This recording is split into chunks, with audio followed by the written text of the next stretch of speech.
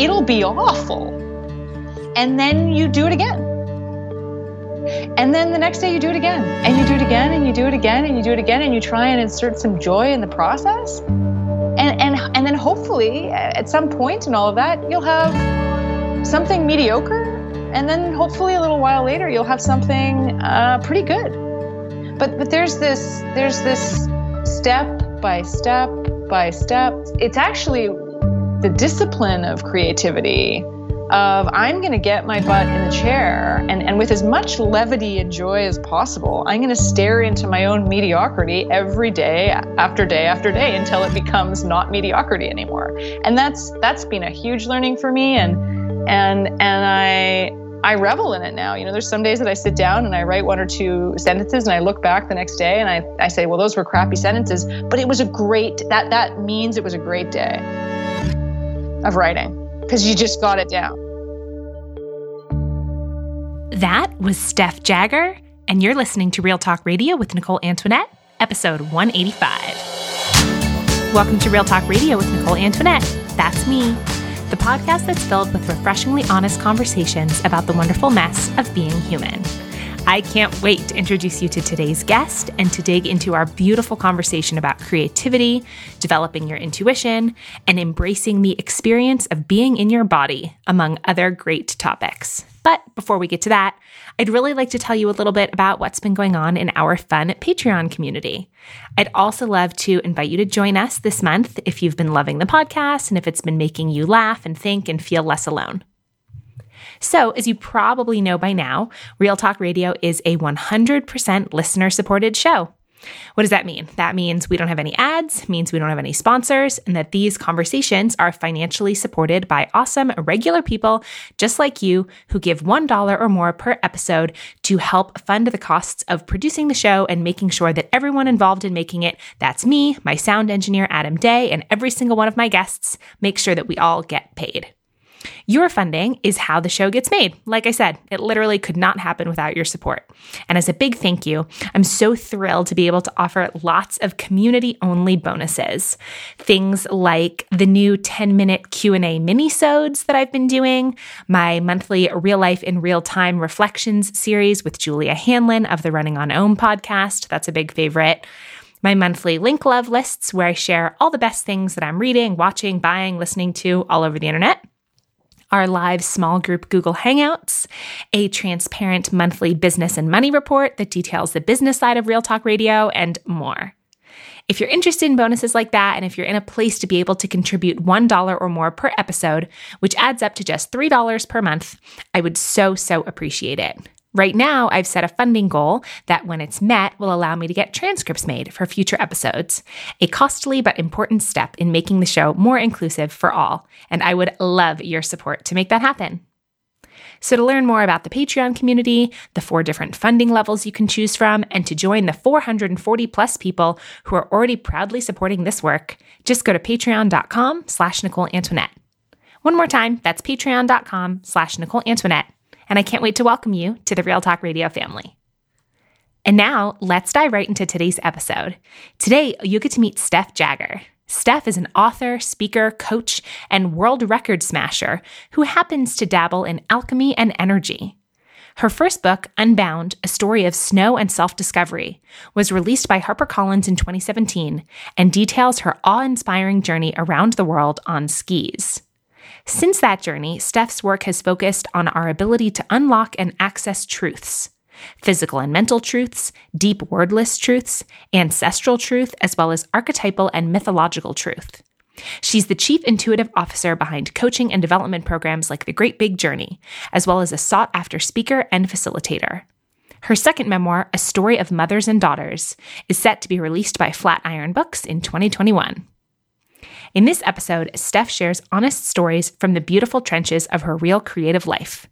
We talk about her book writing process, how she's learned to feel into her intuition, and the joys of being present and occupying your full body. She also talks about the hero's journey versus the heroine's journey, and shares how she's come to embody the divine feminine more and more over the past few years. Steph is someone whose way of being in the world is one that I personally greatly admire.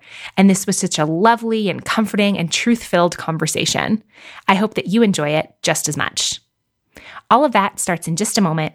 And as always, you'll be able to find all the links and resources mentioned in this episode over in the show notes at realtalkradiopodcast.com. Awesome. We are rolling. Steph, welcome to the show.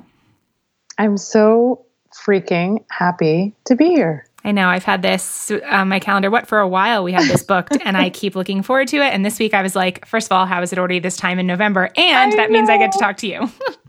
I felt exactly the same way because we booked it a little in advance and then it rolled up real quick. But yeah, I'm really, really thrilled to be here and much gratitude for having me on.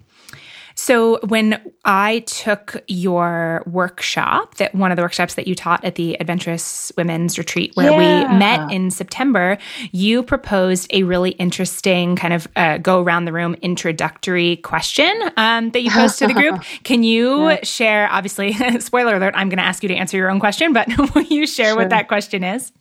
Sure. Yeah. So many times introductions at events or facilitated workshops or networking or whatever, you say your name and you say either where you're from or what you do, as in your role or your profession.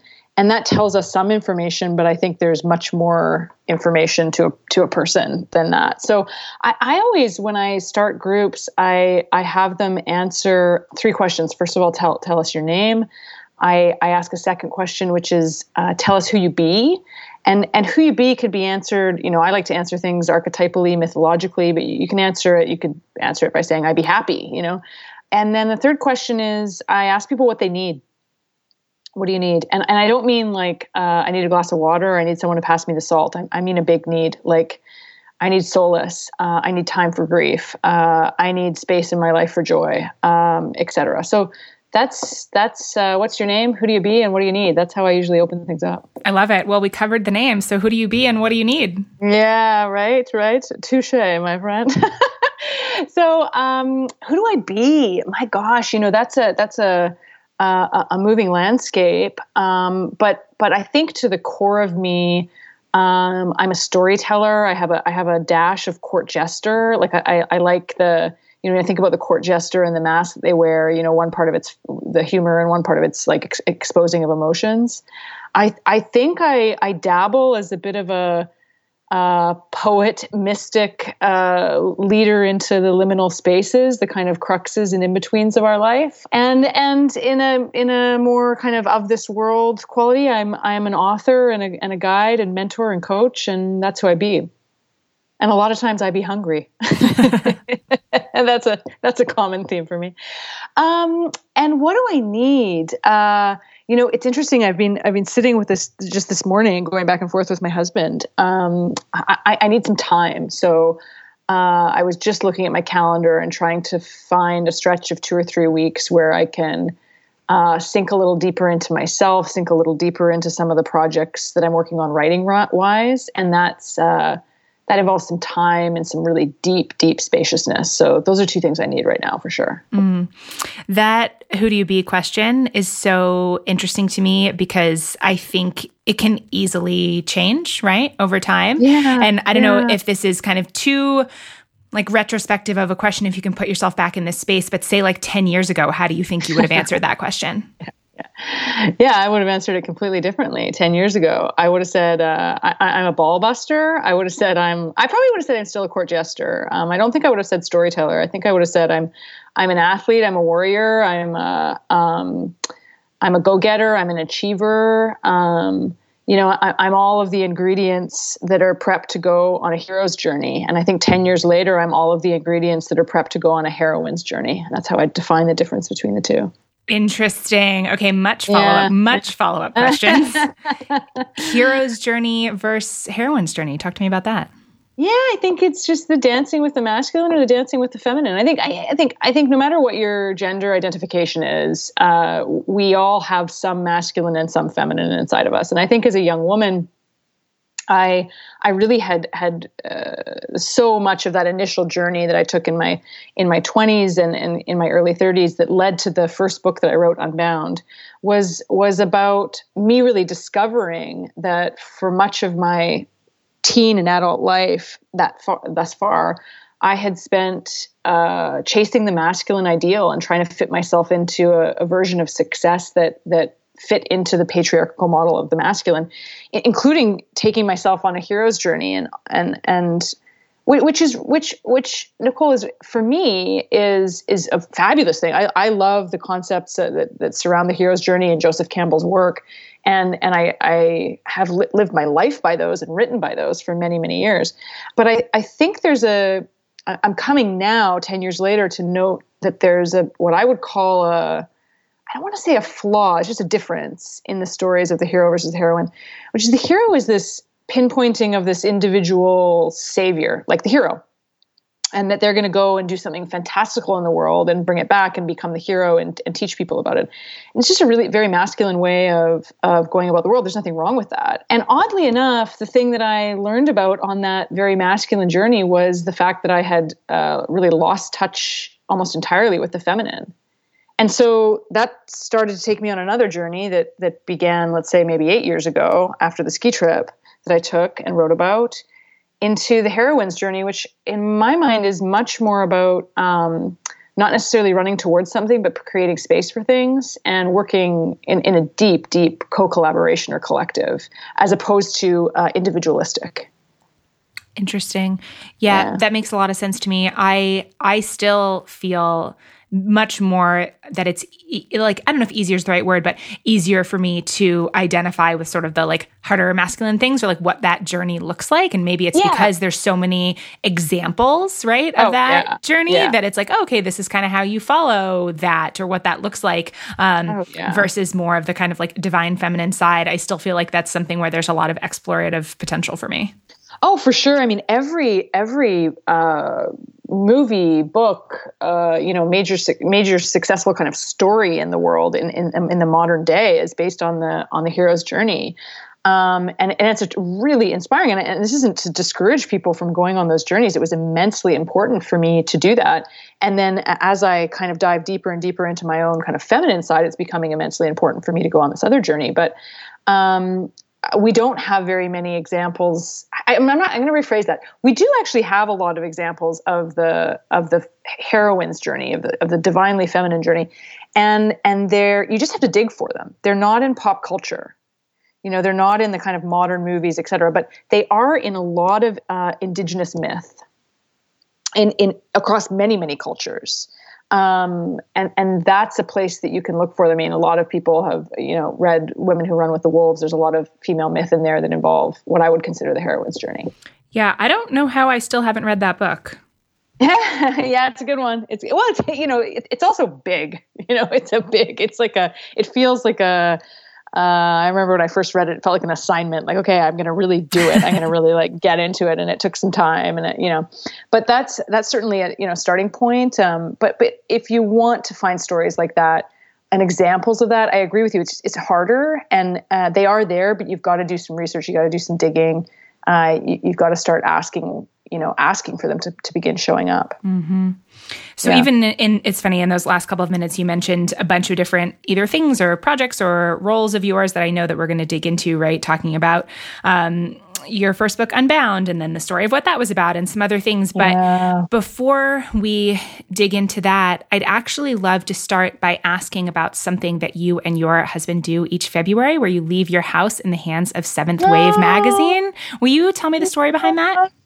Yeah. Oh, I just really love what they do as an organization. So I, a handful of years ago, this is the value of Instagram, right? I posted something on Instagram and a dude in Brooklyn, saw it. It was a bit of handwritten kind of Post-it notes on a wall. And he reached out and was like, this is cool. Can I repost this? And we struck up a friendship, and his name's Brett Rawson, and his soon-to-be wife, Joyce Chen, and a handful of other partners. They were in Brooklyn. They were all doing their MFAs, and they came out as writers and were really kind of I guess what they saw when they went through their MFA programs was that there wasn't a lot of space for a variety of other voices in writing. And so they started a nonprofit social justice magazine, online magazine called Seventh Wave.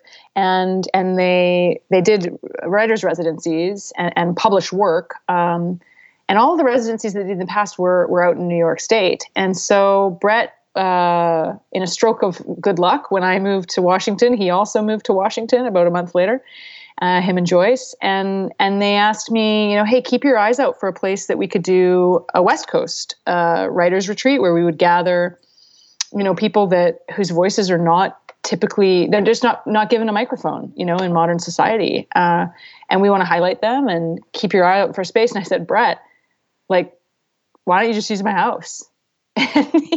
And he said, oh, well, okay, okay. And so it was just a seamless kind of partnership, and it made a lot of sense. So they came for their first residency last year. There was, I think, 5 writers, one other kind of poet and graphic designer. There was, just basically a whole team here. And I stayed at the house at that one. It was the kind of wood putter in the fire person, and for them. And this year we'll give them the whole space. We'll vacate, and my husband and I will take off. But it's just really meaningful. I think that the post that you're referring to is, I am a storyteller and a writer of privilege. I'm a white, educated in quotes, cisgendered straight woman, and my voice and what I write about and the way that I choose to spend my creative time is really never questioned by society. And there's a lot of my fellow creatives that don't have that same luxury. They're deeply questioned in that. And I just think it's a valuable thing to support, and want to provide a safe space for them to do that. Yeah. Where, if you don't mind me asking, are you going in February then? I don't know, we'll probably go up to British Columbia. My family's from British Columbia. And so we'll probably head up there and visit some family, maybe do some writing myself up there. But, we don't have that planned out yet, but some plan will appear for us, I'm sure. Yeah. I mean, especially if this is such an easy thing for you to say yes to, and it's such like a soul yes. So here, I want to give up my space for this. Whatever comes after that will materialize. Oh, yeah. And then we've done that before. My husband have taken off for, a month here or a month there, or spend a different winter in this place or that place. And it's people have such van life. People live all these different ways now. So, we have a multitude of ways that we like to do that as well. Yeah. I mean, one of the things, and thank you for sharing the sort of story behind how you guys wound up doing that. I think a lot about the different ways that it can look to give something up, right? Whether that's space or power or any of those things. And like what you just shared to me is such a tangible example.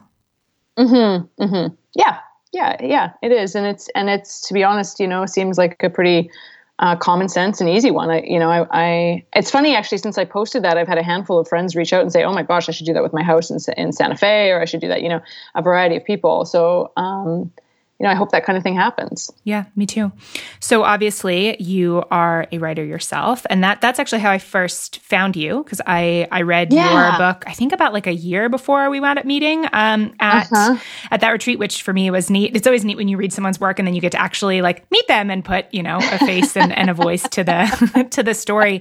But for folks who aren't familiar with that book, will you share a bit about the journey that it covers? Yeah, absolutely. So the first book is called Unbound, A Story of Snow and Self-Discovery, and that was published by Harper Wave in January 2017. I can't believe it, almost 3 years ago now. And it's a memoir of a galloping tale that I took in my late 20s and early 30s, where I had a good life in Vancouver, British Columbia, where I grew up, but not great, and I believe in great, so I quit everything and sold everything and decided to immerse myself in my own joy. This is a very hero's journey, Joseph Campbellian thing, follow your bliss and your bliss will burn out the pain. There wasn't really much pain in my life to burn out, but I thought, let's do this and see what happens. So I did my 3 favorite things. I traveled and I skied and I wrote, and I wasn't planning on writing a book. I was just writing and basically a newsletter for my mom and 3 friends back home in Vancouver. I took a year and I followed winter and skied as I went. And much to my surprise, I ended up breaking a world record for skiing the most vertical feet in a year. I skied in some unbelievable places all around the world, and I met the person I'm now married to. So there's a love story in the book. So it's a real kind of cinematic, rip-roaring, fun tale that has, I think, levity and also a handful of moments of profundity kind of sprinkled in there. And gosh, it was fun to do, and it was really fun to write. So that's the first book, and I did the journey in my, as I said, kind of late 20s, early 30s. I turned 30 on the trip, and then I wrote the book. I don't know, maybe 6, 7 years after that. Oh, okay. I didn't realize that there was such a big gap between finishing it and the book. Yeah, finishing it, and then the book was published maybe about 6.5 years after I finished the trip, something like that. So I've heard you describe that trip as, quote, a rush, a burial, and a resurrection. What do you mean by that? That's a great sentence, by the way. Well, it was a rush just because of the pure adrenaline of it. I mean, you don't go downhill skiing around the world and not have some adrenaline. I mean, the whole thing was this, as I say, like a galloping tale. It was just this fast-paced journey of adrenaline and endurance and a whole smattering of that. For me, I think the burial part comes from, I wasn't in an avalanche, thank goodness, but I've often described that trip as an avalanche of my life. You know, all of the things that I thought were holding my life up, particularly around the idolization and idealist kind of version of success that I had surrounding the masculine. And I think that really crumbled down. You know, that was kind of the avalanche and burial. And then what I pulled up out of that, what I resurrected from that, was not necessarily the full form yet. Took me multiple years to get there, and is still going in that direction. But was the idea of the feminine that I had really kind of stuffed to the very bottom of myself and not examined, not looked at, not valued. So I think that's the thing that kind of came up out of the rubble of that. Yeah, it's always interesting to me when, there's some kind of a journey, and it doesn't have to be, physical traveling type journey, but where it's almost like we push the pendulum so far to one side that like there's no other choice but for it to swing back. Like, hey, what's the most intense thing I could do, right? Or like the highest form of striving, or this is what success looks like. And, I'd say rarely is that ever exactly what we thought it was going to be like. Well, exactly that. I mean, I didn't, this wasn't a conscious thing, but I think unconsciously I went on that trip because it was like, well, if I can come home and say that I skied around the world and skied, 4 million vertical feet or something, like no one can argue with the fact that I'm going to be the one with the biggest cojones in the room. Like, it was really this desire to have this sense of masculine achievement. Again, I couldn't have articulated it that way when I was doing it, but unconsciously, I really think that's what it was. And then, of course, when you say yes to these grand adventures, it's oftentimes your ego that says yes to the trip or the thing you get called into, and that's the exact thing that shatters as you're on your way. So I love that. I love that these journeys have a quote unquote surprise element. Mm-hmm. It's important. Do you feel like after coming back from that trip and kind of in the years since, I don't even want to pose it as a yes or no question because I think the answer is probably yes, but I'm interested in how the desire to be impressive manifests for you now. Oh, that's an interesting question. How does the desire to be impressive manifest for me now? Well, I think now it's just been a complete shift to who it is that I want to impress. I think when I was younger, I wanted to impress the world, and I wanted to be seen, particularly seen from a masculine gaze. I think now who I want to impress would be a much more spiritual answer. I want to impress my muses, my imaginary friends, the way in which my creative life and kind of what I'll call maybe my mythic imagination has the way that's in the route that's gone and the path I've taken with that. Like, those are the quote unquote people I'd like to impress now. I love that. I've been thinking a lot over the last year about sort of switching my own focus into, and kind of like the phrase that I use for it is like wanting to make my past self proud and my future self grateful. And I think it's sort of similar, I think, to what you just said of like looking at, what would 5 years ago me be like so proud that I was able to do or grow in that way, or right. And then kind of where my future self is going to be like, oh, thank God for putting me on this path. Yeah, certainly. I think that's a very valuable way of thinking about it. And I would agree with that. And then I'd also add that, I don't know where my belief about all of this developed or how it came to me or started, but I really do feel supported by multiple kind of non-tangible, quote unquote, people that I would like to impress daily. Yeah, I'm interested in hearing more about that. I don't even know what the question is, but like when you say intangible people, like what do you mean? Can you ground that for me a little bit? Yeah, I mean, I'll offer a couple different groundings, and I think for people in the audience who are listening to this, certainly people who come from perhaps traditional religion could grasp the concept of, I wouldn't say it in these words, but like I want to impress Jesus. I have spiritual kind of shapes and figures in my life that maybe could be thought of in that way that I want to work with and impress. And I might call it energy, I might call it entity, but I have a belief in that stuff, and I'd like to impress those people, or that whatever that energy is. On another side that I think could be tangible to people is, as much as I talk about this, people kind of say, "Oh, whoa, you've really tipped over the edge of like the woo," But when I talk about with people one-on-one, I don't know a person who hasn't had some kind of experience of a really close relative, maybe that's passed, that they feel around on occasion. And when you get in one-on-one conversations, people usually will nod their heads and say, "Yeah, me too. Like I can feel my aunt," or I feel like I've had conversations with my grandfather since he's passed, or, that type of thing. So I believe in that realm as well. And I'd like to, you even hear this coming through in a lot of modern language. It's spoken a little bit more tangibly, like I want to impress my ancestors. Mm-hmm. And that would be another way that I would think about it. I feel my mother's father around my grandfather, maternal grandfather around all the time. I have for 20 years since he passed. And I'd like to impress him. Yeah, I'm interested in, I don't even think, not that they need to be reconciled, but, the picture that you painted when you were describing your younger self is like more of that like masculine energy, right? Yeah. And the ego stuff and that, and then a more spiritual side. And I think they absolutely can exist together, but I'm interested in sort of what that evolution was like for you. Like, do you feel like you were raised with some of the things that you now believe, or was there a period of time where you were like, no, this doesn't work for me, I'm going to try something different? I'm interested sort of in how people go from like this thing to this other thing over here. Yeah, absolutely. No, I wasn't raised like that. I was raised in a family that was not terribly spiritual, really at all. I mean, my grandparents were a little bit, but that was about it.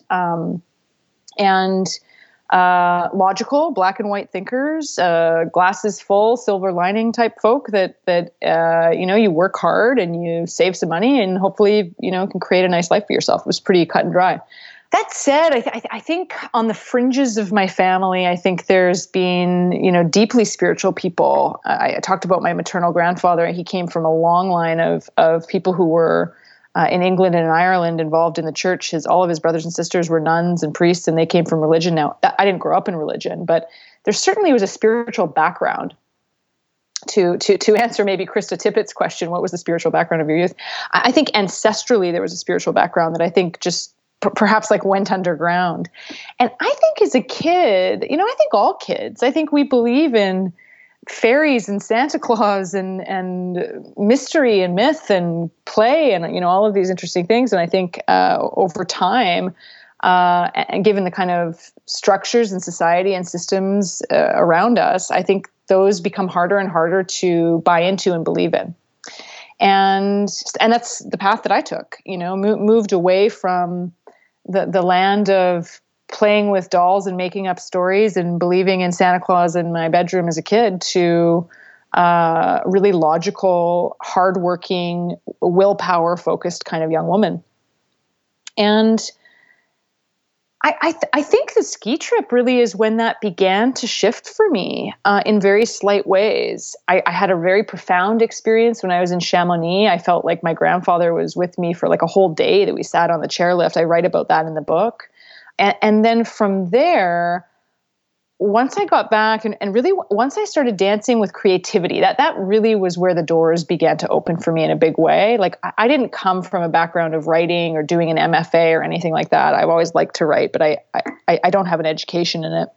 And so when I thought about the idea of writing the book about the ski trip, I just began to have interesting creative experiences where I felt like there was support or people in the room, or like I'd sit and write and I'd be like, well, where did I get that idea? Like, that's kind of cool. Like, did my brain think that up, or like, what's going on here? You know?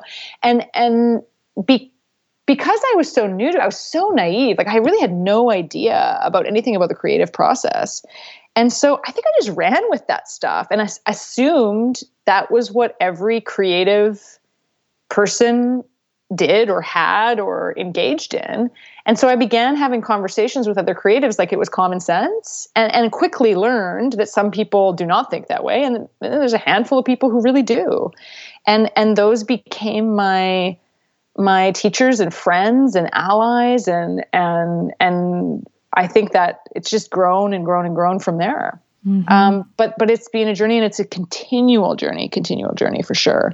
But I certainly was not raised thinking I'd grow up to be anything close to some kind of magical mystic woman that lives in the forest, which is probably a better description of who I actually am. Right. That's who you be. Right. Yeah, exactly. Yeah. That's who I be. Yeah. So you mentioned at the start of writing the first book, you said you didn't know anything about the creative process.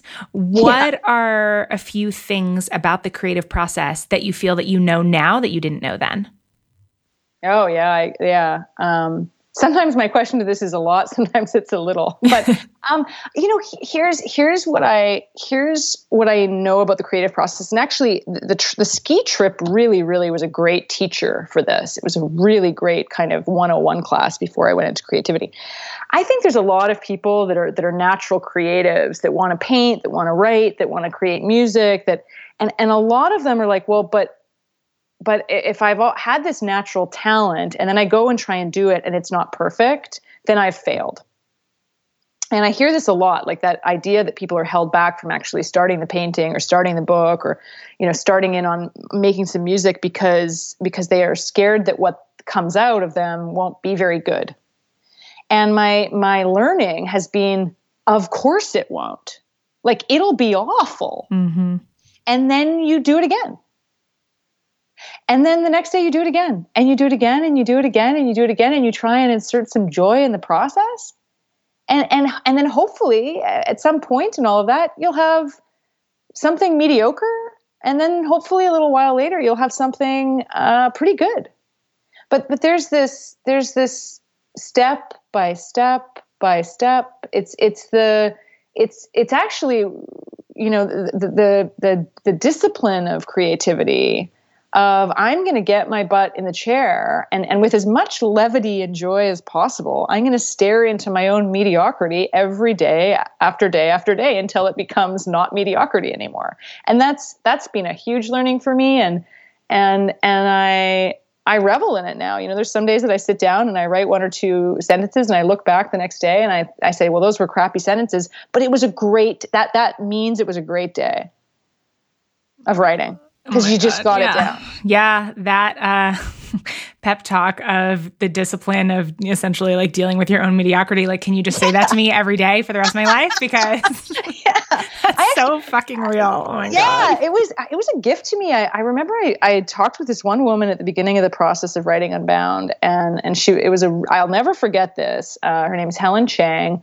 And she does a lot of ghostwriting and does a lot of various other book projects, but she was just giving me some advice over the phone one day. And she said, Steph, I want you to write a first draft, and I want you to just write every day, and don't look back and don't edit, whatever. And then at the end of, I can't remember how long she said, at the end of 3 months, at the end of 4 months, you'll have a collection of words that's maybe the length of a book. And it's going to be, I want to prepare you for this. She said, it's going to be the shittiest thing you've ever written. And if it's not the shittiest thing you've ever written, I'll be disappointed in you.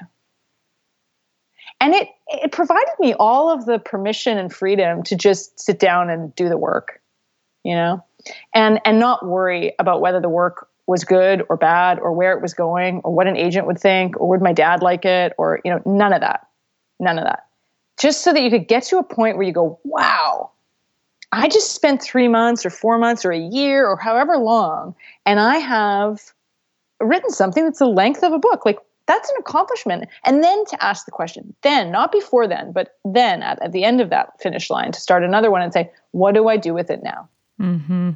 I mean, and that's a really hard question. Like, I'll say, even for me, a couple of years ago, last year? I don't know, time. I wrote a first draft of a book about a solo 800-mile hike that I did. And it was like 80,000 words, something in that. And I put it down for a couple of months afterwards and came back to it. And it's so bad. And like, not in a, cute self-deprecating, like, it's bad, actually. Yeah. And that's fine. And I will tell you that with how much work that it took to get the bad draft done, I got so daunted by how bad it was that I haven't touched it since then. And maybe that will come back around, but all of that to say what you are saying is incredibly relatable. Yeah. I mean, you gotta listen, your 10,000 paces. This is very much, it's funny. I've got a kind of group coaching book club thing that we run as one of the programs. It's called Read Like a Mother. And right now we're reading / rereading, because many people have read it already, The Alchemist. And it's very much like that. I'm going to mess up the quote, but there's something like, he's been at the crystal shop where he's working, and he's trying to get to Egypt, but he's been stuck at this crystal shop working for a year. And at the end of the year, it's like, well, it's been a year and I've been stuck here, but I actually am, 2 hours closer to Egypt than I was before. And don't lose sight of that, that if you've got a draft of 80,000 words, you are well ahead of many, many, many, many, many people who want to be writing stories. The next step is, how do I look at my own mediocrity and slice it and dice it and move forward from there once again? Mm-hmm, mm-hmm.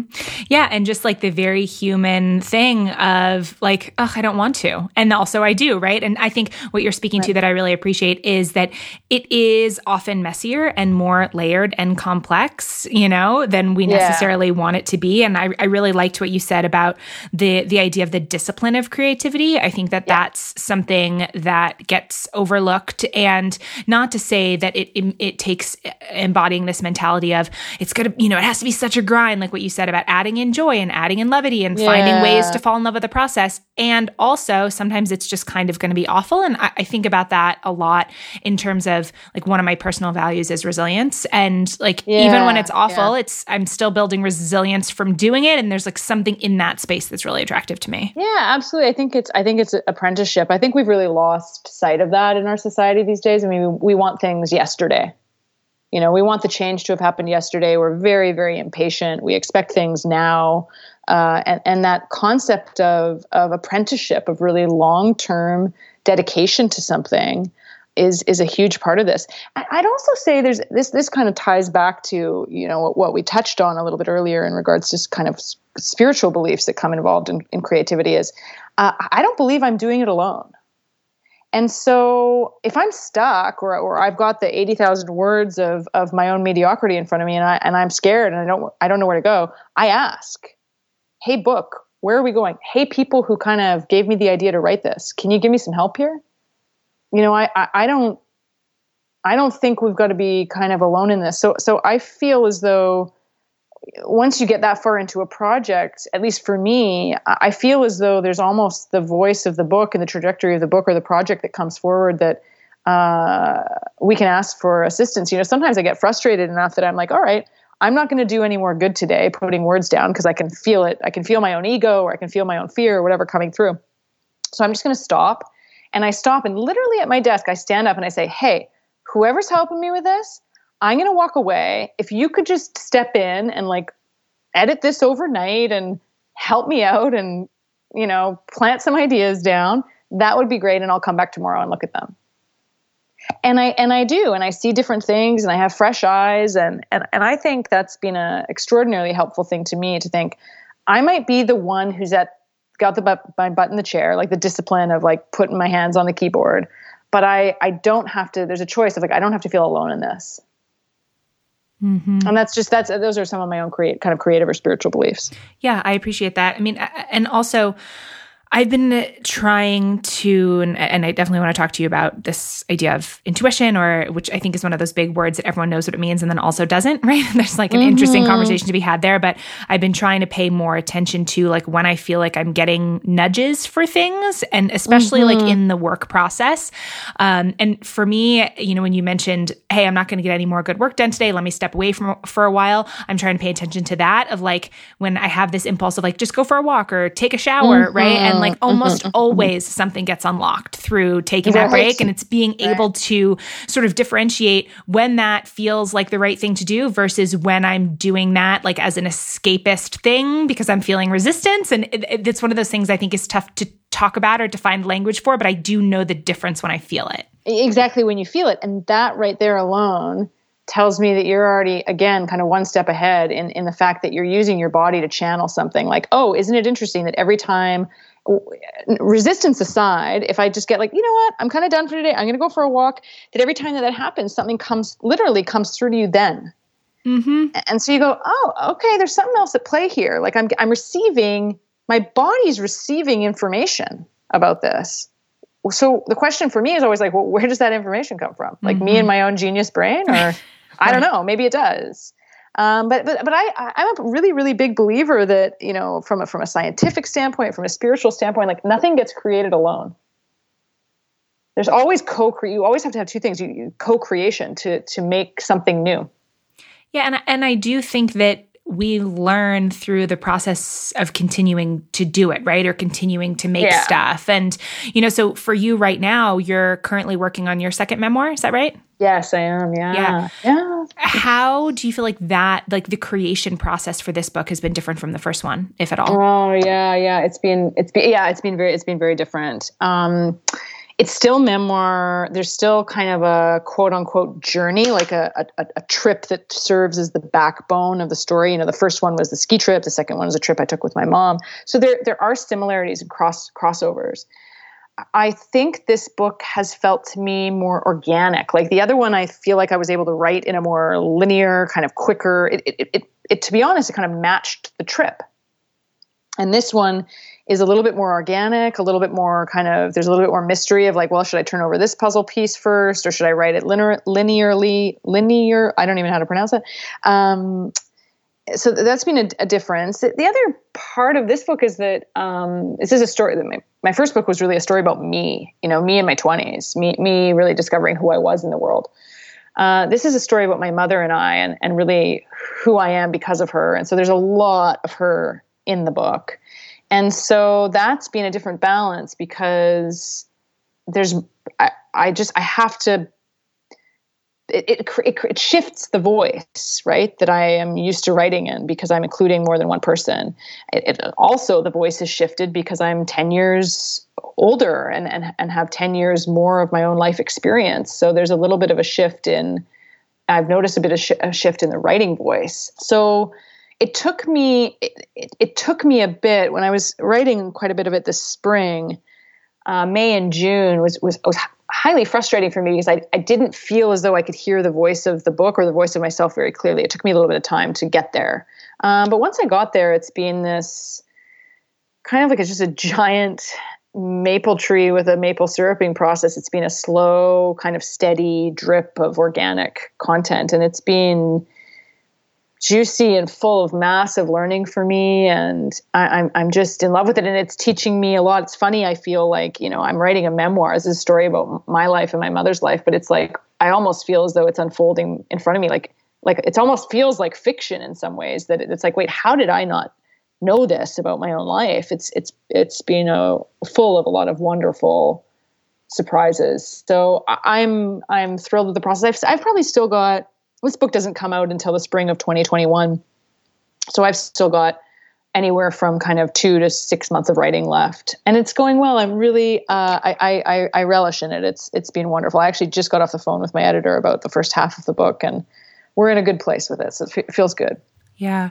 So you mentioned that it doesn't come out until 2021. A question that I get a lot, whether it's in the creative realm or business or like a personal growth, like life change type of thing, since those are all things that I talk about a lot, the growth change kind of process, is sort of this sticking with a long-term thing, right? Or the not instant gratification of it, right? Or, the inevitable, oh, I'm excited about this, and then I'm not excited about this. And so obviously you just laid out, a long time frame, and you've been working on it. So the time frame's even longer than from now till spring of 2021. And do you have anything about that idea of how to do a long-term thing that you want to speak about? Sure. Yeah, I could talk about this for ages. I mean, first of all, I'll go back to the concept of apprenticeship. I think we've really lost touch with that, and how deeply, deeply important it is to work at something over a period of time, a lengthy period of time, to gain and transfer wisdom. I really think I think a lot of us are looking for the quick fix. Let me heal this yesterday so that I can move on with my life. It's like, no, that's your life. Mm-hmm. Like, I think there's an obsession with it. Let me move on with our lives, or this obsession with kind of the now. The one place that I notice it a lot is in our kind of demand and maybe I'd say like entitlement for answers. We've come into a part of our own culture that, if I see something or have a question that pops into my head about something, I just Google it.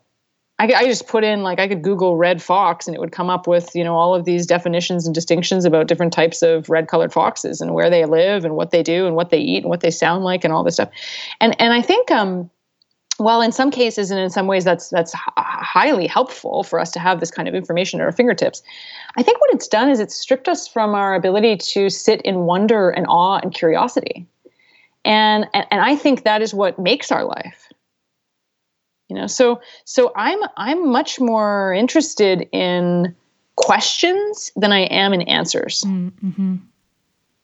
And I think we've got, and this is why I relish conversations like this, because they're full of just really juicy questions that we get to roll around in. And some of them we know, and some of them we don't. And some of them, might sit with you and you'll be thinking about for months. And I think, God, what a luxury that is. And so oftentimes when things come to me now that I could Google, I just don't, because I think, well, wouldn't that be magical if the answer just came to me like a month from now or 2 months from now, or I bumped into someone who's like a red fox master of the world, and I sit with them on a train and I ask, what do you do? And they say, oh, I study red fox. And I just get to ask them. I don't know. I think that stuff is really, really cool. So I think that's our demand and entitlement for answers is, I think it's in the wrong place. I think we should be more focused on the questions. Yeah. And so circling back to the idea of like doing something over the long term, I can completely see how those dots connect, and that would make it more enjoyable for you. Yeah. And here's the thing too, is like, I'm starting to think of the long term also. And I think that you can sense this happening again, as people start to talk about epigenetics and ancestral healing and you are the person that your ancestors have been dreaming of and your legacy, and even concepts that we're starting to see about quantum physics and time and the way it moves and different ideas around that. I'm starting to think of not just like a long-term project of, well, this project of book writing might take 5 years of my time, but long-term projects is in, what is the expected span of the decisions that I make and the things that I put into the world and the energy in which I sit in and infuse into a book, like what is that going to affect generationally?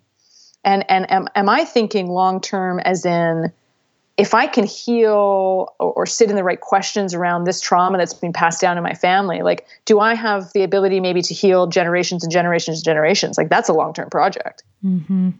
So I'm actually thinking of, sure, I'm writing a book for, I don't know, I'm just trying to think about this. I took my mom on the trip in 2016, I think. The book will come out in 2020. So let's say 5 years, right? So I was working on the project for 5 years, and I think that's a blip. Actually, what I'm working on with that project is probably the span of about 500 years. Mm-hmm. And what if we began to open up the idea that what we do and what we put out into the world is not just to affect today or tomorrow or my mood or my bank account in these brief kind of days or minutes or years, but really, what am I doing to, impact the world long term? Yeah. Oh, that's a big question.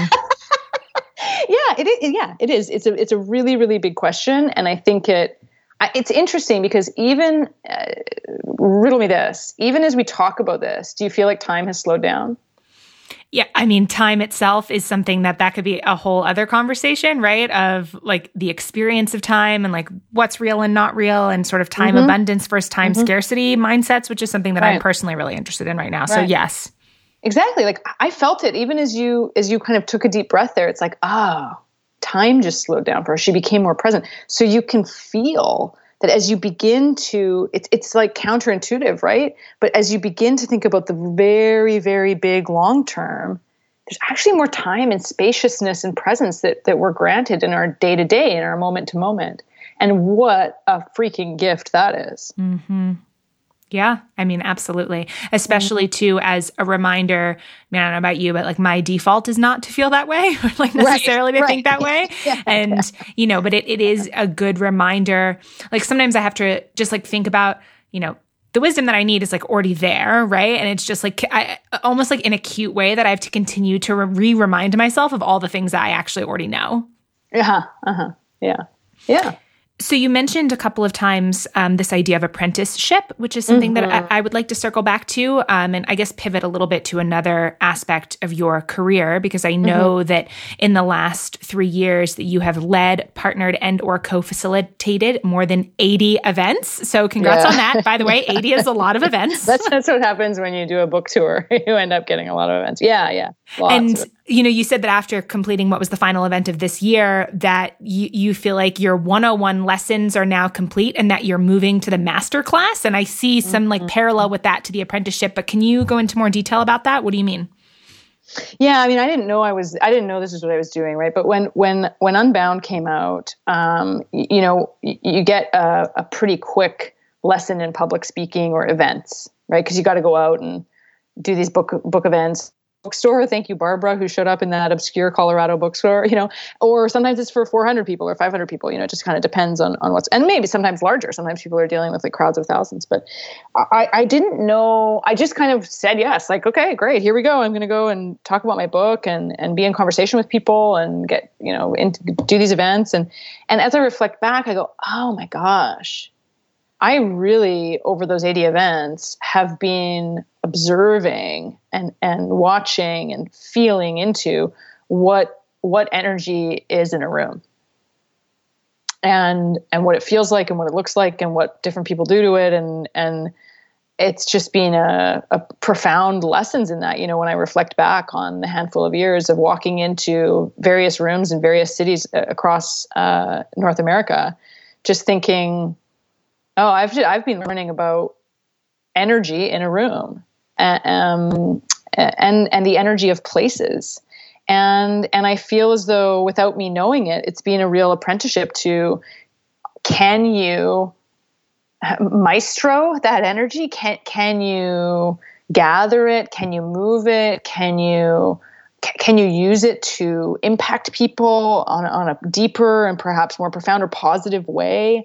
And I believe that you can. And I think that's what those 80 events have taught me.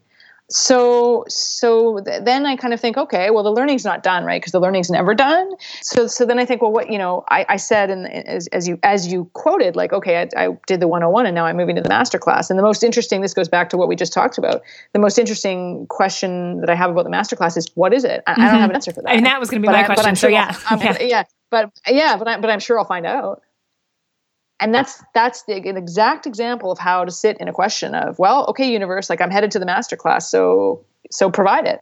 I'm ready to learn. Mm-hmm. And I have no idea what it looks like. I have maybe some inklings, but that's a question that I will be sitting in over the next 1 or 2 or 3 years. And whatever the subject of that masterclass is, it will present itself. And all I need to do is get intentional about showing up for the class. And whatever lessons are going to be taught to me, then I'll discover those along the way. Mm-hmm. The first one was about energy in a room.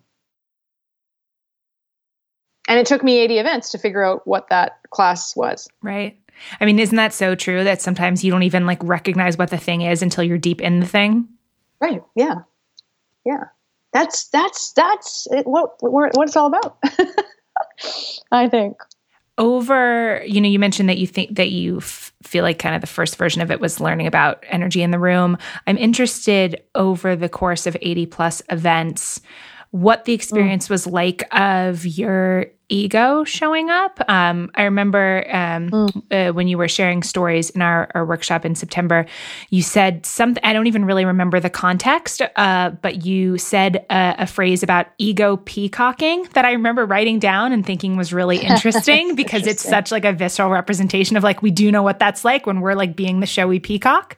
And so I don't know, is there anything that you can say about sort of how the ego showed up for you and what it was like to kind of keep moving out of its way or like, moving out of the way of your own ego over those events?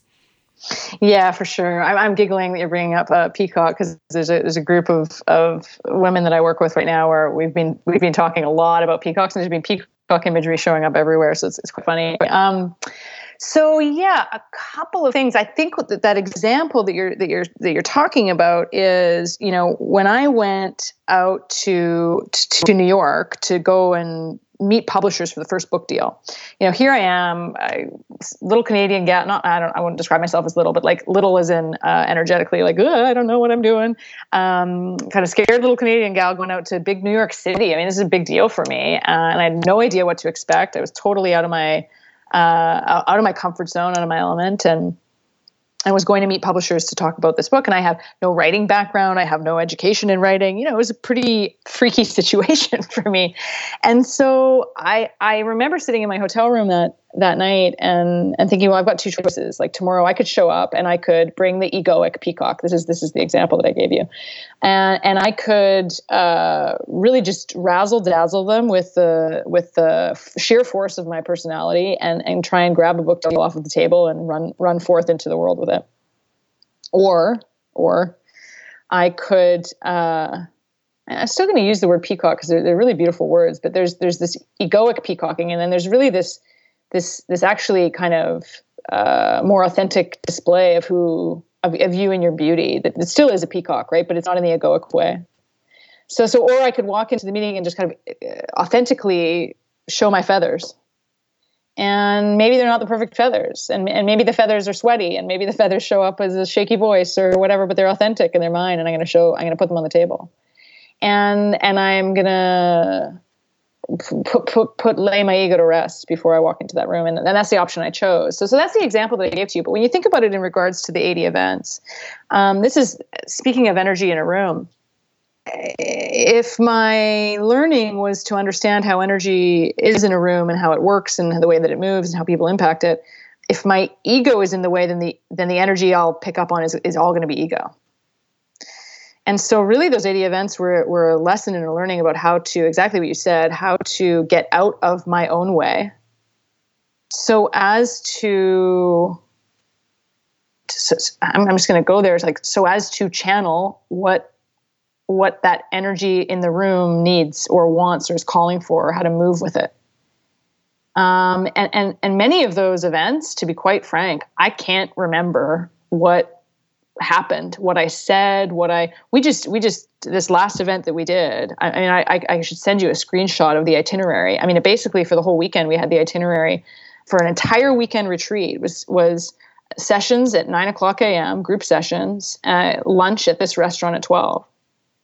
And those were the only notes we had going into the weekend. It was an extraordinarily profound weekend because we got out of the way and we went into what I'll call perhaps like an embodied flow of the energy in that room and became what it needed. And that requires, I think, that you let go of ego. Because this is one of the big learnings with Unbound too. As I was getting ready to publish it, I did a lot of work with a coach about detaching from external validation and praise, right? Detaching from what my ego really wanted or needed. because if the book came out and did fantastically, I didn't want my ego to like become some balloon and I was all of a sudden unrelatable and I lost relationships in my lives because I was this, thought I was this big deal. On the flip side, if Unbound came out and was met with big critique or the internet trolls, I didn't want to be devastated. So I did a lot of intentional work around stepping away from that, so that I got to a place where I go, my work, whether it's writing, whether it's being with people, like it has everything to do with me because it's me talking and it's my voice and it's my body, it's the trips that I went on, it's this type of thing, but also nothing to do with me, just nothing. Yeah, I love that. I think that. I feel like my brain's like exploded a little bit in a good way. I appreciate that. Thank you. I think it's interesting, the sort of question, and maybe this is even like a want to know the answer right away, like searchy ego question, sure. But it's like interesting to like see what, like when you were talking about, being able to put the ego aside, right? Or like, walking into that, meeting about the book deal, for example, like the thing that comes into my mind is like, okay, but actually what did you do? Right? Like, how did you do that? Like, I do think there's like a yearning sometimes for like something tactical and I'm sure I'm not alone in this, but I always find when someone describes something like that to me, I'm like, that sounds lovely, but how do you do that? And I don't know if there is an answer, but it's interesting to like watch that come up in me as you were sharing that story. I would say, if somebody's looking for tactical steps to move in that direction, first of all, like, you've got to develop an awareness of when your ego's there. That's just step number one. Is my ego running the show? And I don't want to like throw the ego completely under the bus. Like, it does a good job. It tries to keep us safe. There's a lot of reasons that we have it, right? But so awareness is step number one. I also think that for me, I've really had to work on occupying my full body.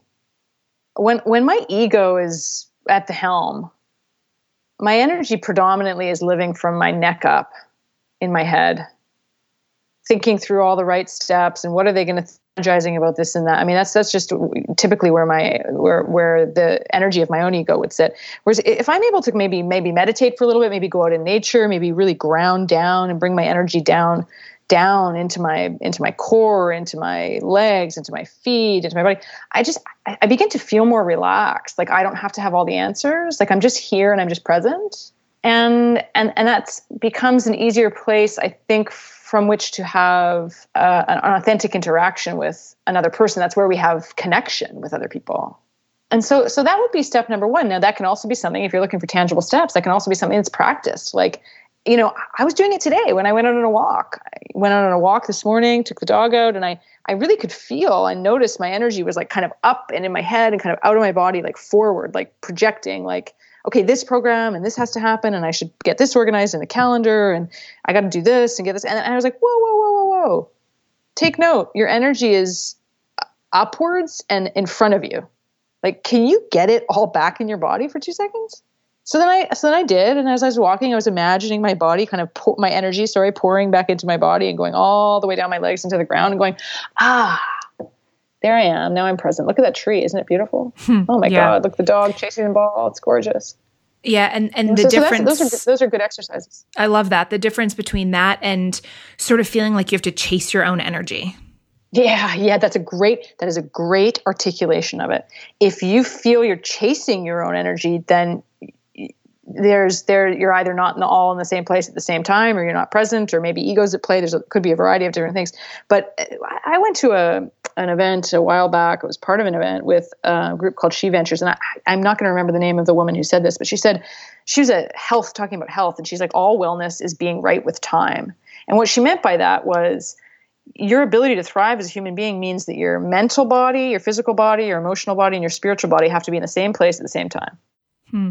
And I thought that was so profound because quite often our emotions are in the past, our mental self is in the future, our bodies are kind of nowhere to be found, and we don't have access to our spirituality. Yeah, that's like the perfect description of being a human, like in 2019. Yeah, right? God. Right. So the practice becomes, how do I get all of those things in the same place at the same time?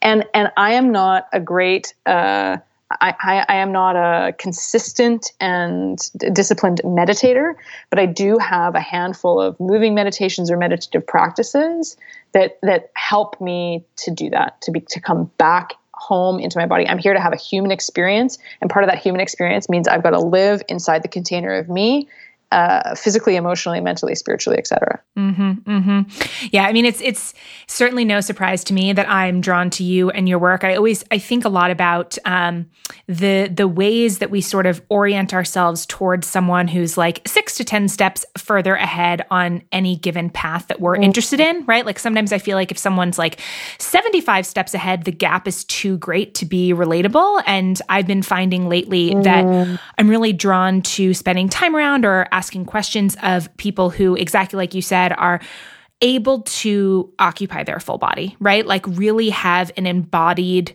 like sensual, sense-heavy experience, and sort of the ways that dovetails with spirituality. I'm just like really vastly, endlessly curious about what those like day-to-day things are like. Like I find myself wanting to ask people like, what are your daily rituals? Like prayers, practices, like things in that space. And so everything that you're sharing, it's clear to me, like you're illuminating one of the reasons that I find you so interesting, if that makes sense. Well, that's that. Yeah. And I'm so with you. And I think this is such a kind of a hot topic actually right now, because there's a lot of people that want to leave their bodies. Like they want to I want to be in the spiritual realm and I want to go up and out of here. It's like, well, no, you're here to have a human experience. Otherwise you wouldn't be here. So get back in your body. Now there's a couple things to say about that. First of all, if a person has experienced various forms of trauma through their life, whether it be developmental trauma, whether it be post-traumatic stress from a specific incident, maybe in their adulthood, chronic stress that most of us have had, some kind of chronic stress trauma in our bodies. For many, many people, it's an excruciating ordeal to actually be in their body. They don't know how, right? And that's through no fault of their own. But to talk about 101 work, to talk about really, really critical work that needs to happen, is if you have had some sort of trauma, I would highly, highly, highly recommend working with a somatic practitioner, somatic experience therapist, to learn how to safely come back into your body. Because for many people, their bodies just aren't safe places to be in, right? So I want to state that and then kind of park it to the side. Now, if you've done that work and or you don't come from a background of trauma, there's still a lot to be done, as we talked about, in that emotional, mental, physical, and spiritual kind of sense of like occupying the same space at the same time. And I think it is absolutely a doorway to spirituality. And I don't know if you were going to go there, but you talked about this and this idea of like this kind of deeply sensual, like this like really rich use of one's senses. This is the basis of intuition. All our mental state is responsible for our thinking, our acquiring of knowledge from a thinking standpoint, but our bodies are responsible for the acquiring of knowledge from an intuition standpoint. So every sense that you have comes with its own form of intuition, right? Some people may get visions, like they have visual intuition. I can see things, or I feel like I've seen you somewhere before. You could have auditory intuition. Well, that rings a bell. Have I heard that before? Have you heard that song before? Something about that. Whoa, man. I feel like I've heard that somewhere before. You can go into kinesthetic intuition. Oh my God, this woman, she walked into the room and my whole body was covered in goosebumps. Mm-hmm. Right? So I could go on about that, but that's definitely embodiment leads to the use of senses to move into our own sense of intuition. And intuition is accessing and utilizing information that is not coming from our thinking or our processing or our mental capacity.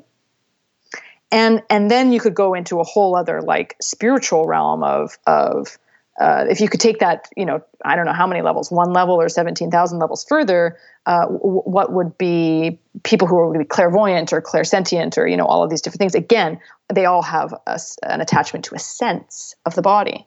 Mm-hmm. I mean, if you think about it, this is so deeply the human experience. If from a spiritual perspective, energy, the only thing energy doesn't have or spirit doesn't have is a body. And so it's desperate to help us use ours to get shit done because we can do a lot of stuff with our bodies. And so I feel the same way as you, really, really becoming drawn to people who are deeply embodied and or helping and encouraging people to move in that direction. I had an experience a while back. I was on a hike with someone and they were behind me and of course, we were moving at the same pace, but I could literally feel her energy pushing on mine as if to say, move faster. And I just got a keen sense that I don't know which part of her, whether it was emotional or mental or whatever, but there was some part of her that was like, I already want to be in the car and I already want to be on the road home instead of being on the hike. And I didn't say anything, and I didn't say like what's going on. I just said, "Oh, I gotta pick something up. You go ahead, right?" And so I put my backpack down, grabbed some water, and she went ahead of me, and then I put my stuff back on and went behind her. And I immediately felt like there was not that energetic push coming from behind. I went, "Whew, now I can be present here." Mm-hmm. It's such a good example of what it feels like to be around somebody who's maybe for temporarily for that moment, no fault of her own, but just maybe thinking about something or not present in the moment, not inside all in one place at one time. Mm-hmm. So this question that you're posing of like how we access these alternative forms of information, right? Embodiment, intuition, that kind of stuff, as opposed to just our brains. Can you share some details about what that looks like in your real life? Like I know earlier I sort of mentioned like daily rituals, practices, prayers. Like, are there a couple of things that like the November 2019 you, right? Like how are you in pursuit of, and I don't even know if pursuit's the right word, but in pursuit of kind of accessing that alternative information? Mm-hmm, mm-hmm. Well, yeah, I think what we talked about, like embodiment. Can I do a walking meditation? Can I do a meditation? Can I just go? It's as simple as going for a walk and asking yourself, "Am I in my body?" Right. And so that would be number one. That's something that's on my mind quite a bit. Is a body awareness. Am I here? Am I present? Even before we did this call, doing things to help me become present. I light a candle. I'm going to make sure I've got my water. so that everything's taken care of so that my mind can just kind of turn off and I can be here. I think for me, as I said before, I use meditation on occasion. There's a handful of things though that are really powerful for me in this. One is dreams. I've always had a really rich dream life, and I like to. I don't necessarily write my dreams down, but I like to kind of use them as maybe access to mythical imagination. What might that mean, or what does that tell me? Or, my husband and I often talk about our dreams, and I think it just kind of opens me up to that liminal space between what's real and what's not real, And the second thing that I do tangibly, and I do this most often when I'm I'll say two things, actually. Most often when I'm working on a writing project. One is I have a journal that I will write a handful of pages in before I actually start writing, like typing up a book, like writing for the book. And I think what that allows me to do is what I call like skims the fat. It just kind of like takes any of the excess stuff that might be in my brain that I'm thinking about or overthinking or worried about or whatever. And it just kind of clears that, like, all right, that's been said. So now I can be here. I've removed those thoughts off of my head. I've skimmed the fat of what's on the top of the boiling milk here. And now it's just the boiling milk and we can get that out on the page, right? So that's a very helpful process for me. Another thing that I do is I do a guided meditation because I'm not terribly good at sitting in my own silence, as you can probably tell. Hard, same. Sure. So I do a guided meditation, which is 17 minutes of a recording that I like. There's one in particular that I like, and I'm happy to provide it for you. You can put it in the show notes or whatever.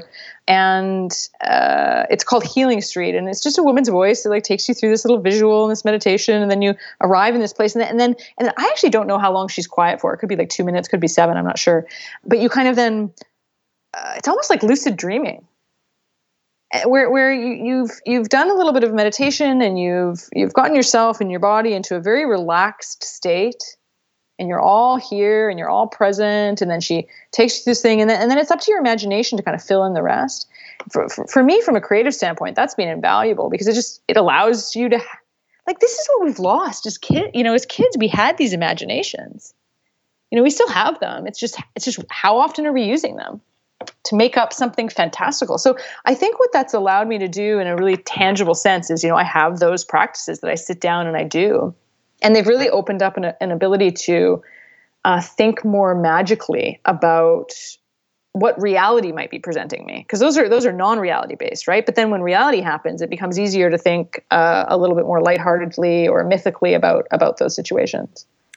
Yeah, I've wondered that a lot of, where did this fantastic imagination of my childhood go? Because I was, very similar of make up stories, build worlds, create these things. And, I sometimes think that mostly happened when I was otherwise bored, right? Like the inability to Google something, right? Or to turn something on, or, that I kind of had to create my own, I guess, like fun, so to speak. And unless I really force those, or not necessarily force, but unless I intentionally create those conditions now, it is rare that I feel that way, or like that I'm bored or have that much free space.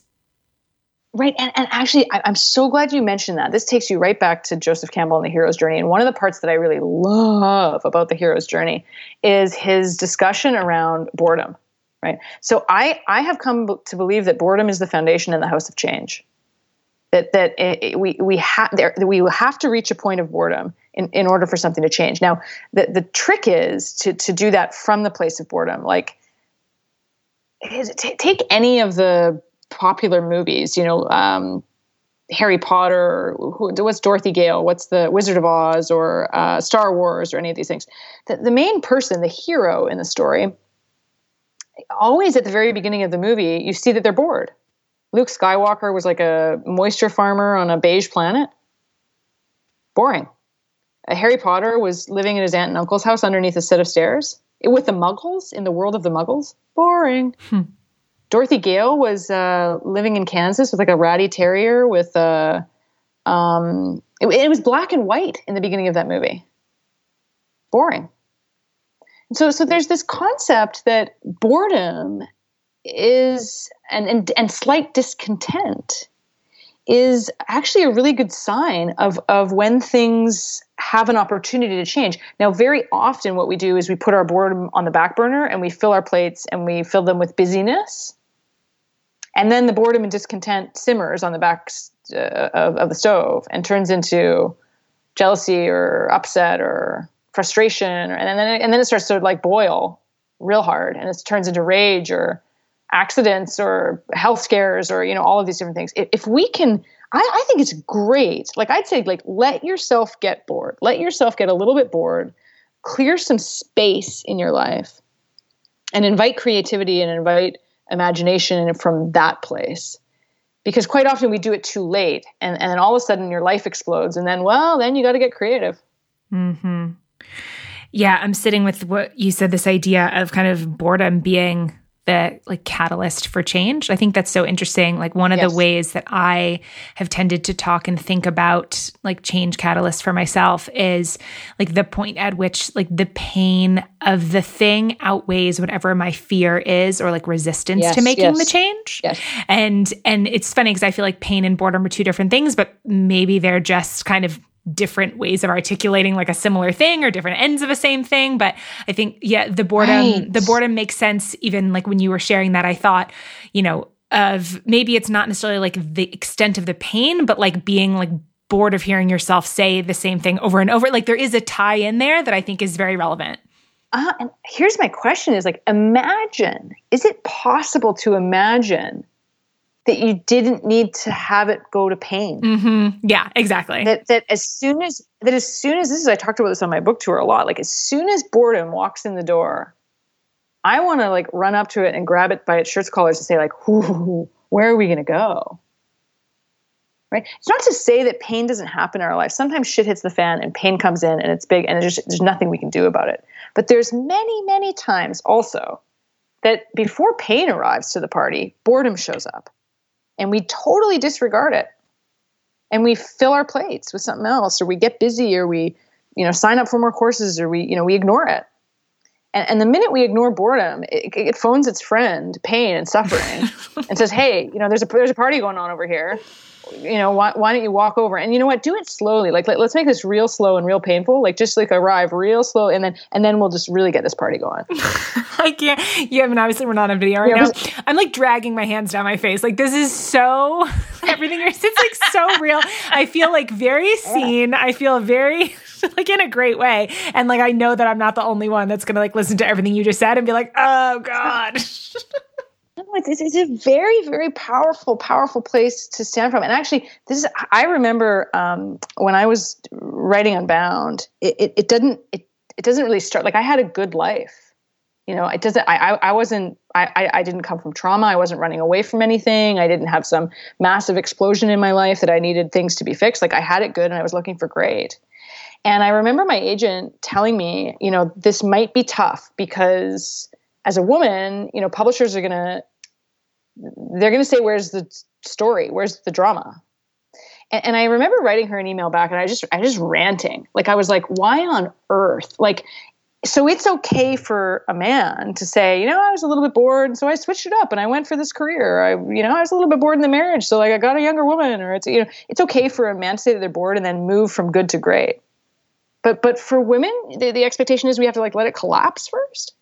This is ridiculous. And I wrote her this not at her, but just this kind of like general societal rant, about how absurd it is that we don't have examples of women who move from good to great, AKA from a little discontent or bored to something bigger or more or different.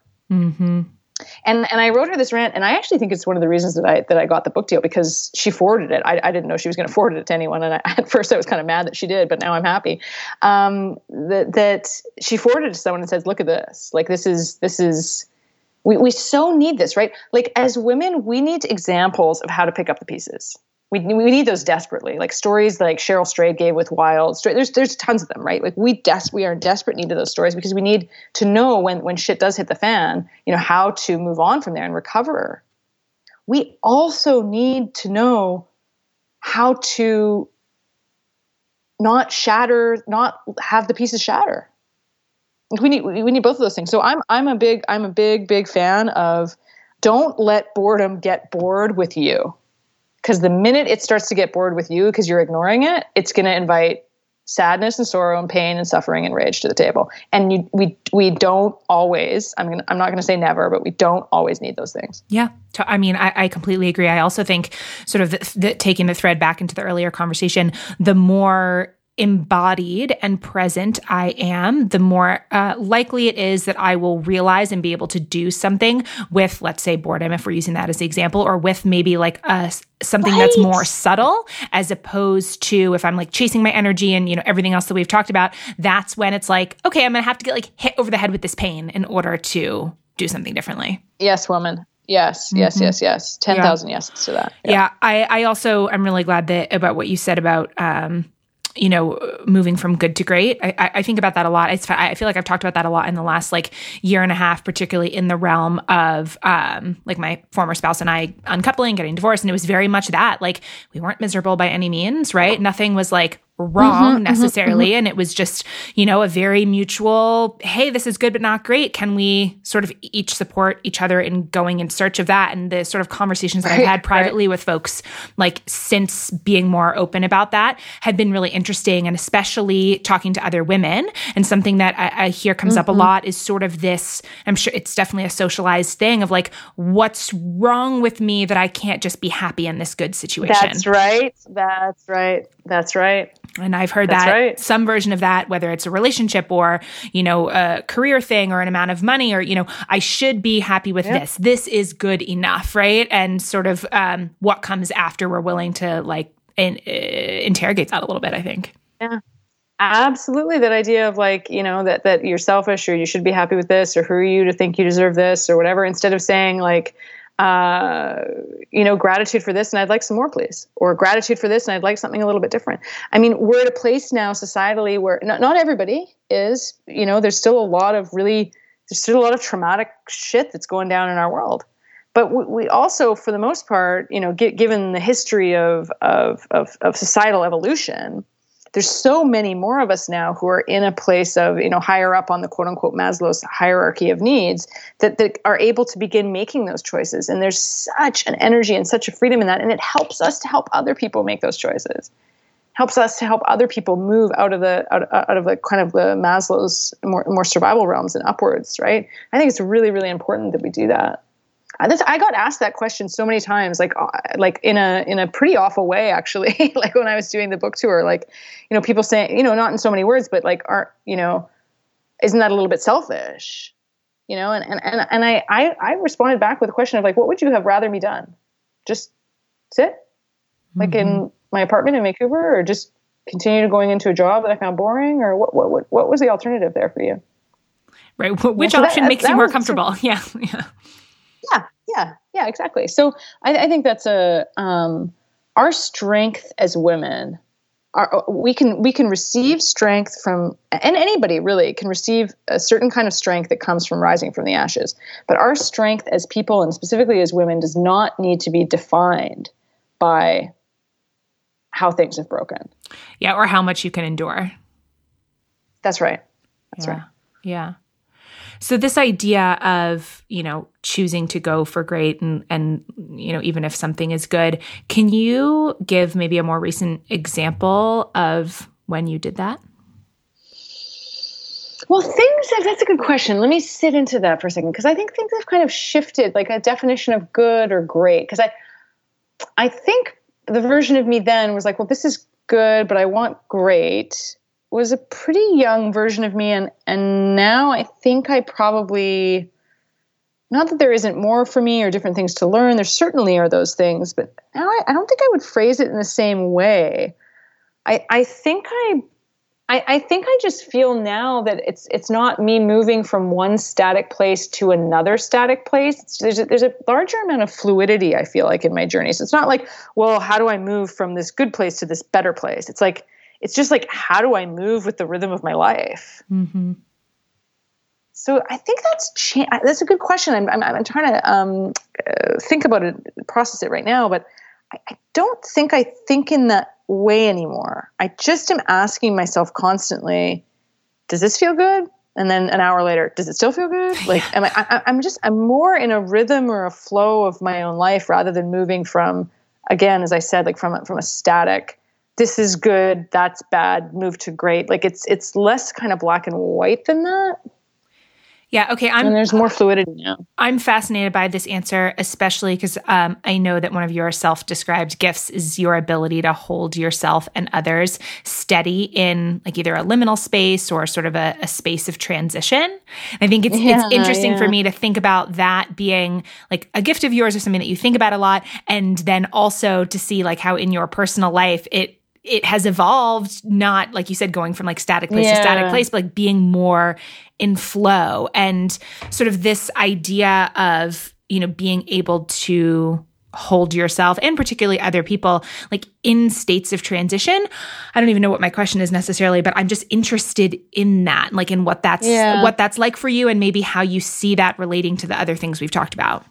Well, I think that the fact that aliveness is never, I don't know whether I'd say never, maybe it is static and that something could be alive or something could be dead. But if we're speaking in the terms of aliveness of a human experience, like it is always in transition. It's never the same. There's always one cell dying or moving here, or one part of our life moving or shifting. There's always transition. So I like to think of really being in the flow of that rather than trying to figure it out and hopscotch our way through it, if that makes sense. Mm-hmm. So that's I think that's been a really, really big shift for me. And just the idea of the unknown, this goes back a little bit to this idea of like, can we sit in a place where we don't have answers? And can we do that? Or do we get antsy? Do we need the answer? What will the answer give us if we had the answer? So a feeling of control, maybe? I don't know. But I think, can we sit in a place without an answer? And then also, could we sit in a place without an answer and actually begin to enjoy it? That's a beautiful question for me. And I've come to really like the unknown, and even the concept of, like, a lot of people talk about shadow work, like the concept of, I don't necessarily talk about like moving into your darkness or your light or this type of thing, but the idea of like, what's under the surface of things? Mm-hmm. Like how deep could we dig down here? Like, what exists down there? Again, not bad or good or positive or negative or dark or light or shadow or anything like that, but just that idea of, what we see isn't always the whole picture. Like that. Maybe that's why I love writing memoir, right? Because you kind of have, like, well, what is the whole picture? You think but do you? Do we ever? I don't know. I really love that space, and I think because of the nature of our life being one long and kind of ever spinning kind of a transition, I think it's a good idea for us to become comfortable in there. Yeah, the image that a little like vision or whatever that came into my mind when you were talking was of like life as a train, where it's like, okay, like this is the station, right? Like this is the static place. Like, and then you're on the train and you're in transition, and then, okay, you're at the next station. And like, there's something really comforting to some part of my mind about that. Like, okay, now I'm at the station, and then I like understand what the station is. I understand, what the transition in between is. And like, there's something in that, whether it's like the illusion of control or the illusion of certainty, like I like that. Sure. It's, I mean, to your point, like under the surface, like, is there ever control? Is there ever certainty? Right. And of course, those are big questions, but I really like the idea, or sort of the question that you posed of like, can you even enjoy the fact that that's true? Like, can you start to get to the place where it's not just like sort of gritting your teeth and like holding on for dear life during transitions, even though that's like sometimes what has to happen, but like, can there be enjoyment of that? Absolutely. And that's a really good distinction, right? Because sometimes transitions transitions that are really, really big that involve a lot of grief, right? And sometimes you're not comfort being like, wow, look at this transition.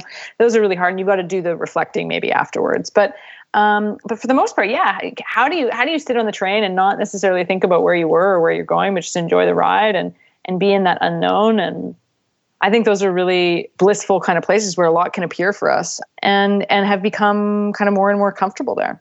Mm-hmm.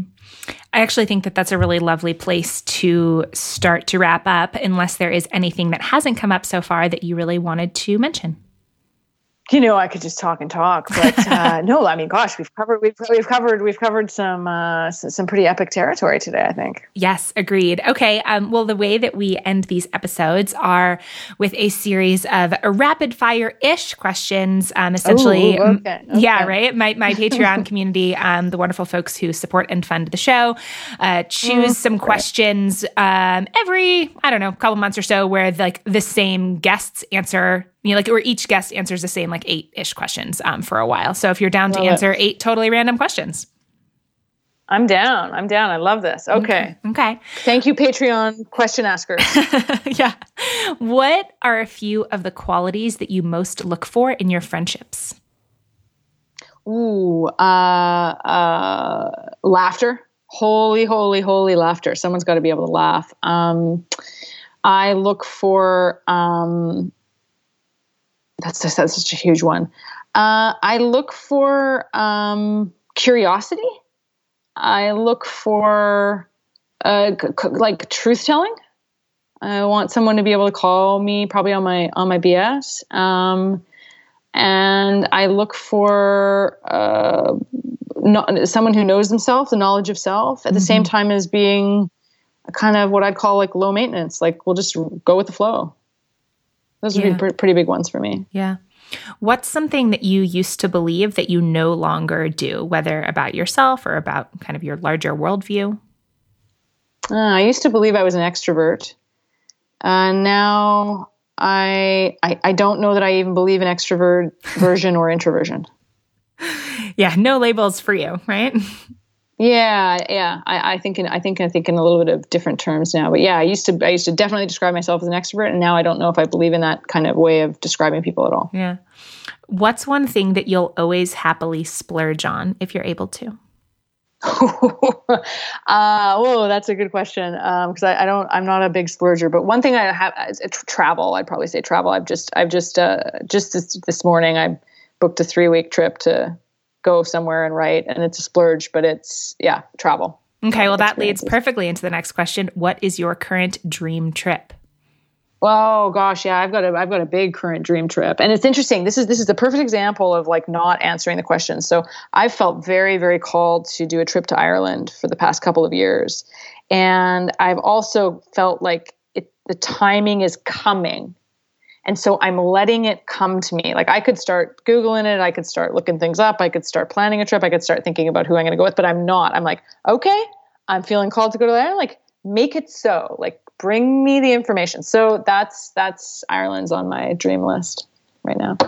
If you had a magic wand that could instantly solve one problem in the world, what would you use it on? Oh gosh, that's a big question. Mm-hmm. If I had a magic wand that could instantly solve one problem in the world,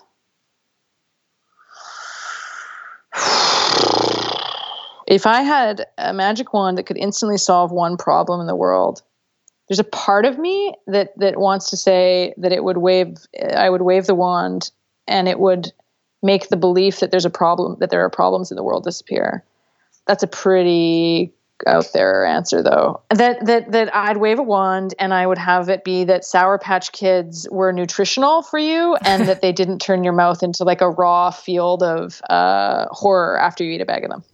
Okay, so then the next question, what's your favorite snack? Is that it? Well, no, because I'll say Annie's mac and cheese. Ooh, okay. It's my favorite snack. I have eaten a lot of that on backpacking trips, so much that I think maybe I don't like it anymore, but it is good. It is good. It's good stuff. Next question about books. Which 2 or 3 books, any type of book, any genre, would you say have either had the biggest impact on you or that you find yourself recommending or rereading most often? Oh gosh, this is a big one. Okay, so the book I recommend the most is The Dance of the Dissident Daughter by Sue Monk Kidd. I think that's an extraordinary book, and I think every person, especially women, should read that book. I think a book that I'm consistently enamored with is When Women Were Birds, Terry Tempest Williams. I think it's a masterpiece. I don't think you can really get better than that. I love it, and I love her. I could love all of her books. And a third book, gosh, there's so many. I'm going to say my book. I'm going to say my next book, 2021. That's the book. I don't know what it's called yet. It's coming though, guys. It's happening. I'm excited. One of my selfish favorite things after kind of these questions is then I go on my little library website and I'm like, okay, do they have the books that they recommended? Like, can I put these books on hold? Yeah. So I'm very excited. Well, in 2021, I will pre-order your book. You let us know when. Yeah. Last question. If you could leave our community, the listeners, with one call to action, what would it be? Maybe a question to ask themselves or a small action to take? I'm going to leave 2. I'm going to break the rules and leave 2. One we've already talked about is do some kind of daily practice that helps you get embodied. And if you are scared to get embodied or that's traumatic, find some help to do that because I think it's a really, really powerful thing. And I'm going to leave it at that. I think given everything that we've talked about, I think that's a good one. Yeah, it's perfect. What's the best place for people to find you and say hi online? Do you have a favorite way to connect, particularly with new folks? I freaking love connecting with new folks. I love it. So please, this is how I've met some of my best friends and business partners and people that I jam with consistently. It's just random people that have heard stuff and emailed and we've struck up conversations. So you can email me, steph@stephjagger.com. You can find me on Instagram @StephJagger. You could read the books. You could look online. Everything basically is Steph Jagger, stephjagger.com. And there's lots going on in the community and the different programs we run and books and all that jazz. But I'm here and I love getting emails or DMs from people and interacting that way. It means a lot to me. Well, I will put links to all of that in the show notes so that folks know where to find you. Steph, thank you so much. Well, thank you. This has been so nice, and your questions are so big and juicy and meaty, and I've just really relished in this conversation. This alone is magic. So thank you.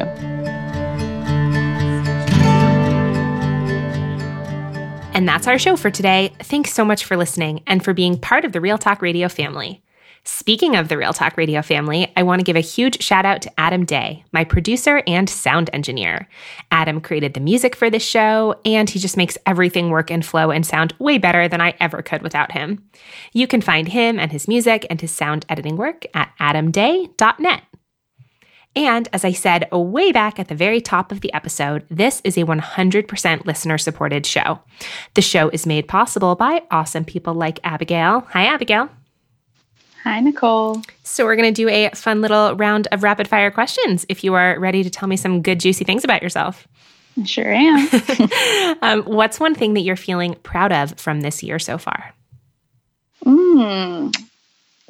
I've got a lot of things I feel like to be proud of. I have this tendency to be kind of short-sighted in my accomplishments where I forget the things that I did not that long ago. So it's nice that you ask for the whole year. I actually graduated from undergrad this year. So I have my degree, my BFA in printmaking. And so I think just all of the things that came along with that, I got to speak at my art school's commencement. I think that maybe that tops the list. Congratulations. Thank you. What's one thing that you think people would be surprised to learn about you? That is a good question. I tend to be kind of an open book. But then again, I think I'm an open book, and a lot of people don't realize how much I've got going on. I don't know. Do you have anything in particular you can direct me to? Also, you can totally pass. That's fine. Yeah. Maybe I'll pass. And if I think of something before the end of the conversation, I'll come back to it. That sounds good. What's something that's bringing you a lot of joy lately? A lot of joy. Well, first off, the cooler weather. Living in the Southeast, it's been a really long, hot summer. And I have been doing a lot of running in the mountains. I live in Georgia, and it's not too far to get up to the North Georgia mountains. And it's just absolutely fantastic to get out and spend as many hours on the trails as I can. I can relate to that. Not as much with the trail running, but hiking for sure. Mm-hmm. What's one thing that you've read or watched or listened to lately that you really enjoyed and maybe want to recommend? I think that listeners of your show would really love another podcast. There's probably not a ton of, I don't know if there's a ton of overlap in the audience. It's a podcast by a comedian called Chris Gethard, and it's called Beautiful Anonymous, or Beautiful Stories from Anonymous People. And he puts out a telephone line every week or so, and tons of people try to call in, and he talks to one person anonymously for an hour. And the conversations are so real and raw and funny and sad and everything in between. And I really, really enjoy his podcast. Interesting. I have never heard of that, but the subject sounds exactly like something I would enjoy. So personally and selfishly, I appreciate that recommendation. Thank you. Yeah, he's a stand-up comedian by background, but he jokes that his success, his widespread success, has only come from doing this sometimes serious podcast. So no, I love it. I mean, I love the idea, obviously, of anyone just getting to say what's true for them. Yeah. And then he's really good at asking questions that can dig in and get people to open up in a way that doesn't feel uncomfortable, but brings out what it is that people really maybe need to be talking about.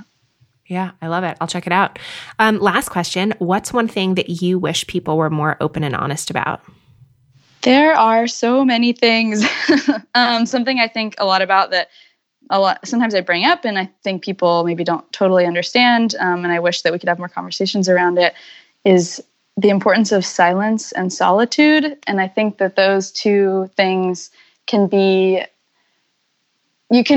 there's other words that could replace it too, but really just having time without distractions to reflect and to just be.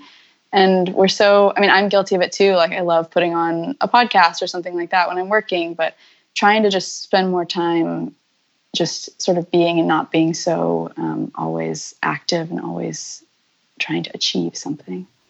Yeah, I was thinking about that this morning. I'm like doing some short runs a couple times a week. And first I misplaced my headphones and I was bummed about that. And then I have been going out for, like 20 or 30 minutes or something and not listening to anything. And surprise, surprise, it's been really wonderful. And it's like I almost need to force myself to do it. My default is not to have a lot of silent time, but I always really appreciate it when I do. And also it's one of those things that I can tend to think like, oh my God, if, in order for it to count or be beneficial, I need 6 hours of that much time. And I really don't. Like I can feel the difference from a short block of time. Definitely. Yeah. I know a lot of people like to listen to stuff on their runs. I always run. I mean, if I'm with someone else, then I'm talking to them probably, but most of my runs and bike rides have been solo lately. And I intentionally don't take any content with me. And it's an important time for us to like get back in touch with being human, which is often a lot of like boring time. No, but I mean, we need that. I feel like all good ideas come from being bored. Yeah. So you're a member of our wonderful Patreon support squad, which means that you're one of the people that listeners can thank for making this podcast possible, since you have made a small and powerful reoccurring per episode pledge that helps to fund the costs of producing the show and paying the guests. Can you share why you decided to support the show? Yeah. I listen to a couple of podcasts or sometimes a lot of podcasts, and yours is one of the only ones that doesn't do ads and gives me the opportunity to support. And I think it came like your request for support came at a time where I wanted to be able to do that.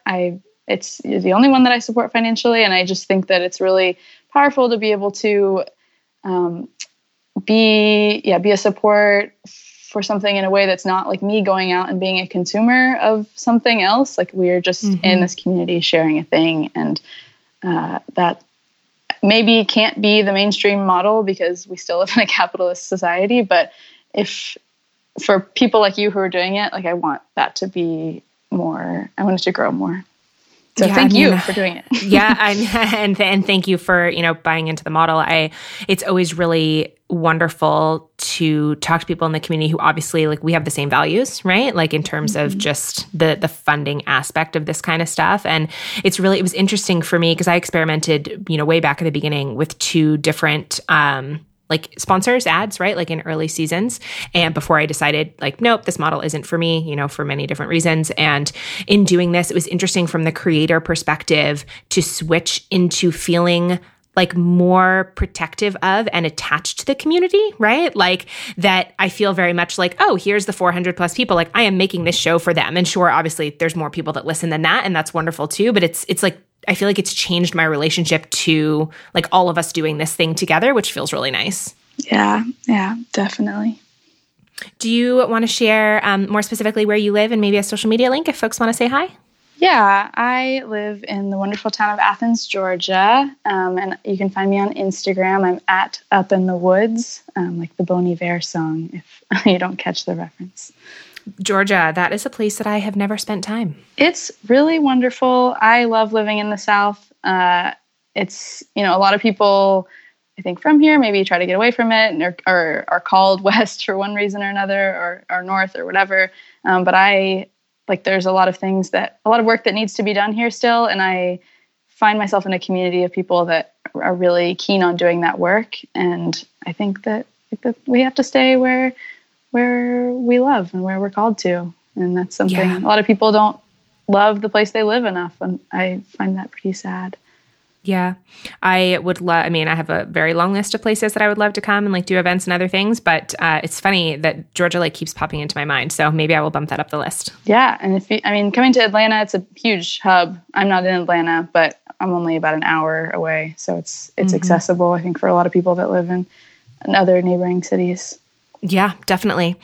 Well, thank you for joining me, and to everyone listening. If you love the podcast, if you want to help keep it going, if you want lots of bonus content, plus other fun opportunities and extras, just go to patreon.com/Nicole Antoinette to make your pledge of $1 or more per episode. Your support is what allows the show to continue, and I can't wait to get to know you better once you've joined our community. So until next time, here's a big virtual hug and a reminder that we're all just doing the best we can. And no matter what, we're in this together.